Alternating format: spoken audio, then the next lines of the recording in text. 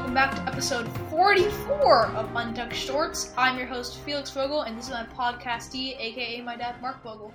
So good to be here for this midweek special episode. Emergency episode, really. Because it's February 9th, which is an important day for many people in many places. But for fans of the NBA, it's important because it is the trading deadline. And man, there have been some trades. This has been a very exciting deadline, just as exciting as the offseason was. There's just a lot to talk about. Not only is the deadline, there's a couple other things that have just made this week what it is. What did happen this week that is worth commenting on? I don't know. I just think it's some kind of record broken by LeBron James. 38,390 points. An all-time scoring record just broken by LeBron James this week at home at Lakers home against Oklahoma City Thunder. He was 36 away. He dropped 38 in the game, and he passed Kareem, the captain, for the all-time leading scoring ever. History. Of course, it was going to be big. It was probably going to be like the most important thing of the Lakers season, but just what the international impact. I mean, that kind of really just went to show how big the NBA industry is. You had people who flew 6,000 miles.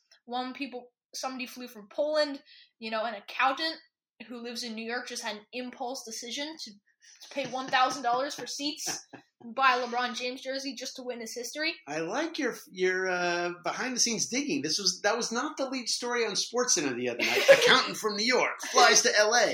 Yeah, no, but that was it was amazing. A little nudge, step back, to drop it, and, he really is King James. I really want to avoid the GOAT debate. MJ's still on top, but, just let's move away. Subtle. It's like nobody even noticed how you dropped that in there. Okay. And in a normal week, that would probably be the headline that we would spend the whole episode talking about, because it's an amazing historic record. Headline, maybe it will be broken in our lifetime. Maybe not. It took 38 years to break this one.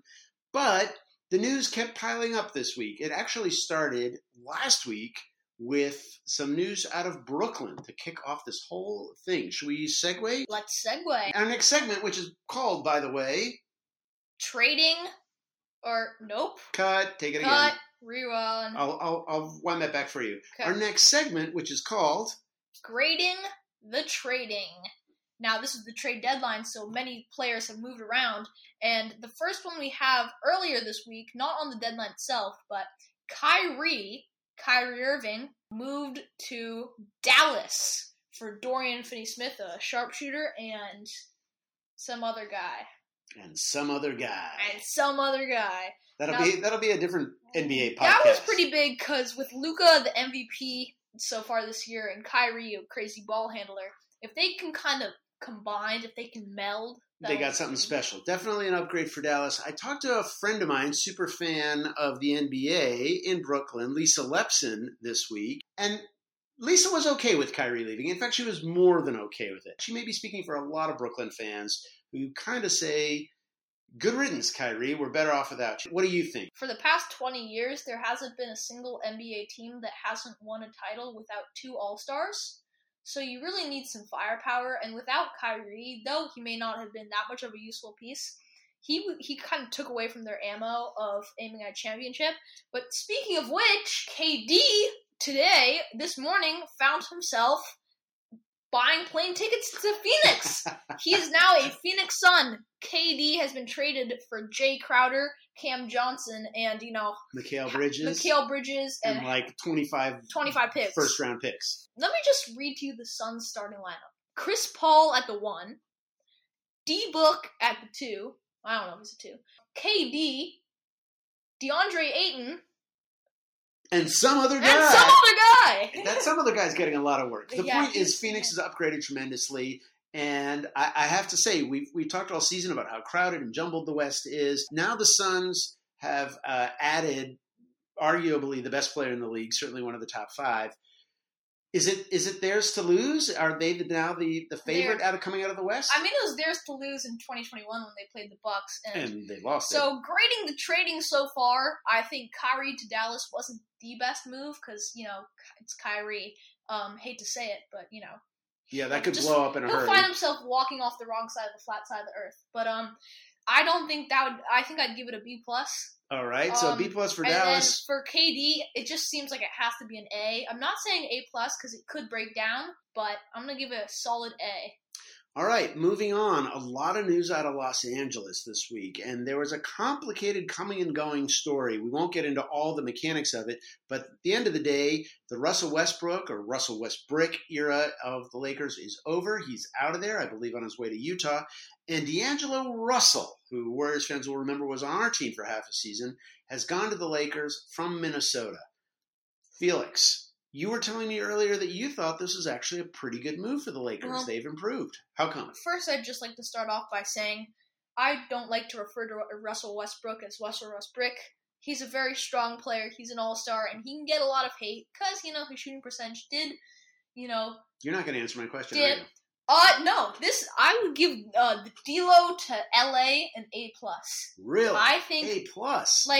I think D'Lo would kind of just fit in with them. Do you remember when young Brandon Ingram was in LA? I do. I think it's going to be like that, but he's surrounded by LeBron and Anthony Davis. Let me give you a counter argument to this. D'Angelo Russell, to me, it's kind of a miniature version of Russell Westbrook.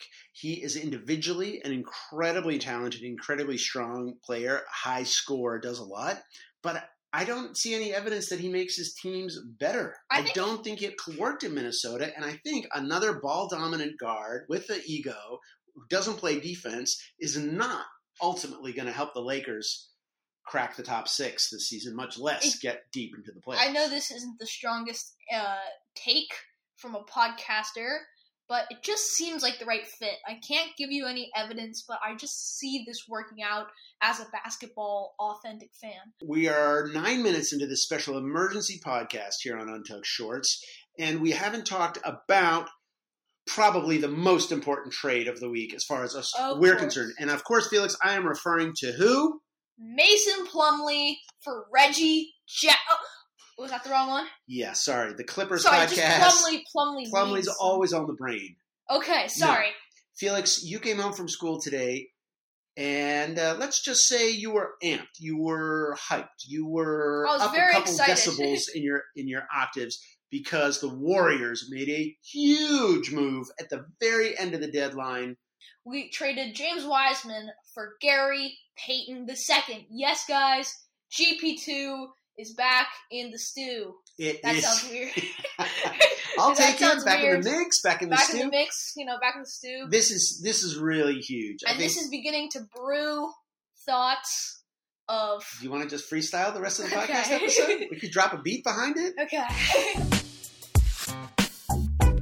You came home really elated because Gary Payton II not only was just a huge favorite last season of ours to kind of come from this role-playing, didn't really catch on in his career to become an essential part of our championship season. Then we lost him to Portland. Now he's back.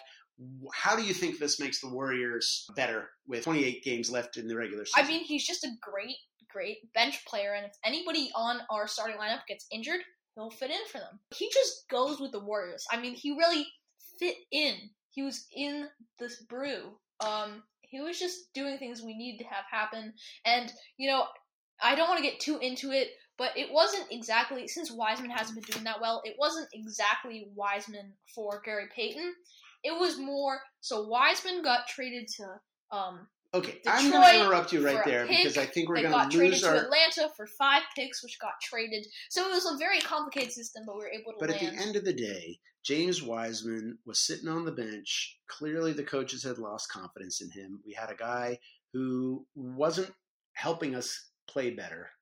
And instead, we've now got Gary Payton, who's a defensive specialist, who is going to be a lockdown, clutch time, reliable player.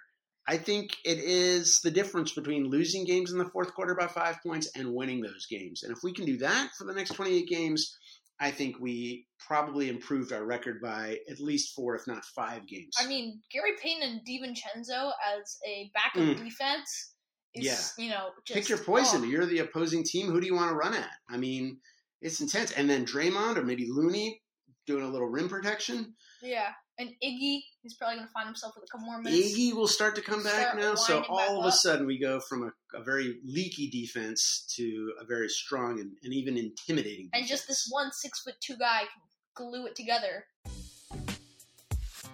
Glue it, brew it, and his name is GP2. Oh, we didn't give a grade to the Warriors.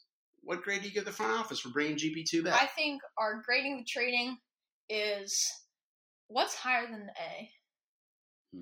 A triple A plus. A triple A plus? A triple A plus. Maybe just like a gold star? Maybe just a smiley face on top of their test? That's what I'd give the Warriors. Bob Myers, you get the gold star. Thank you for listening to episode 43, the emergency 44. 44, the emergency episode. See you next time on Untucked Shorts. That was funny. That was great. That was pretty funny. That was really funny. We are rolling. We actually are rolling right now. Oh, yeah. Okay, we gotta stop rolling.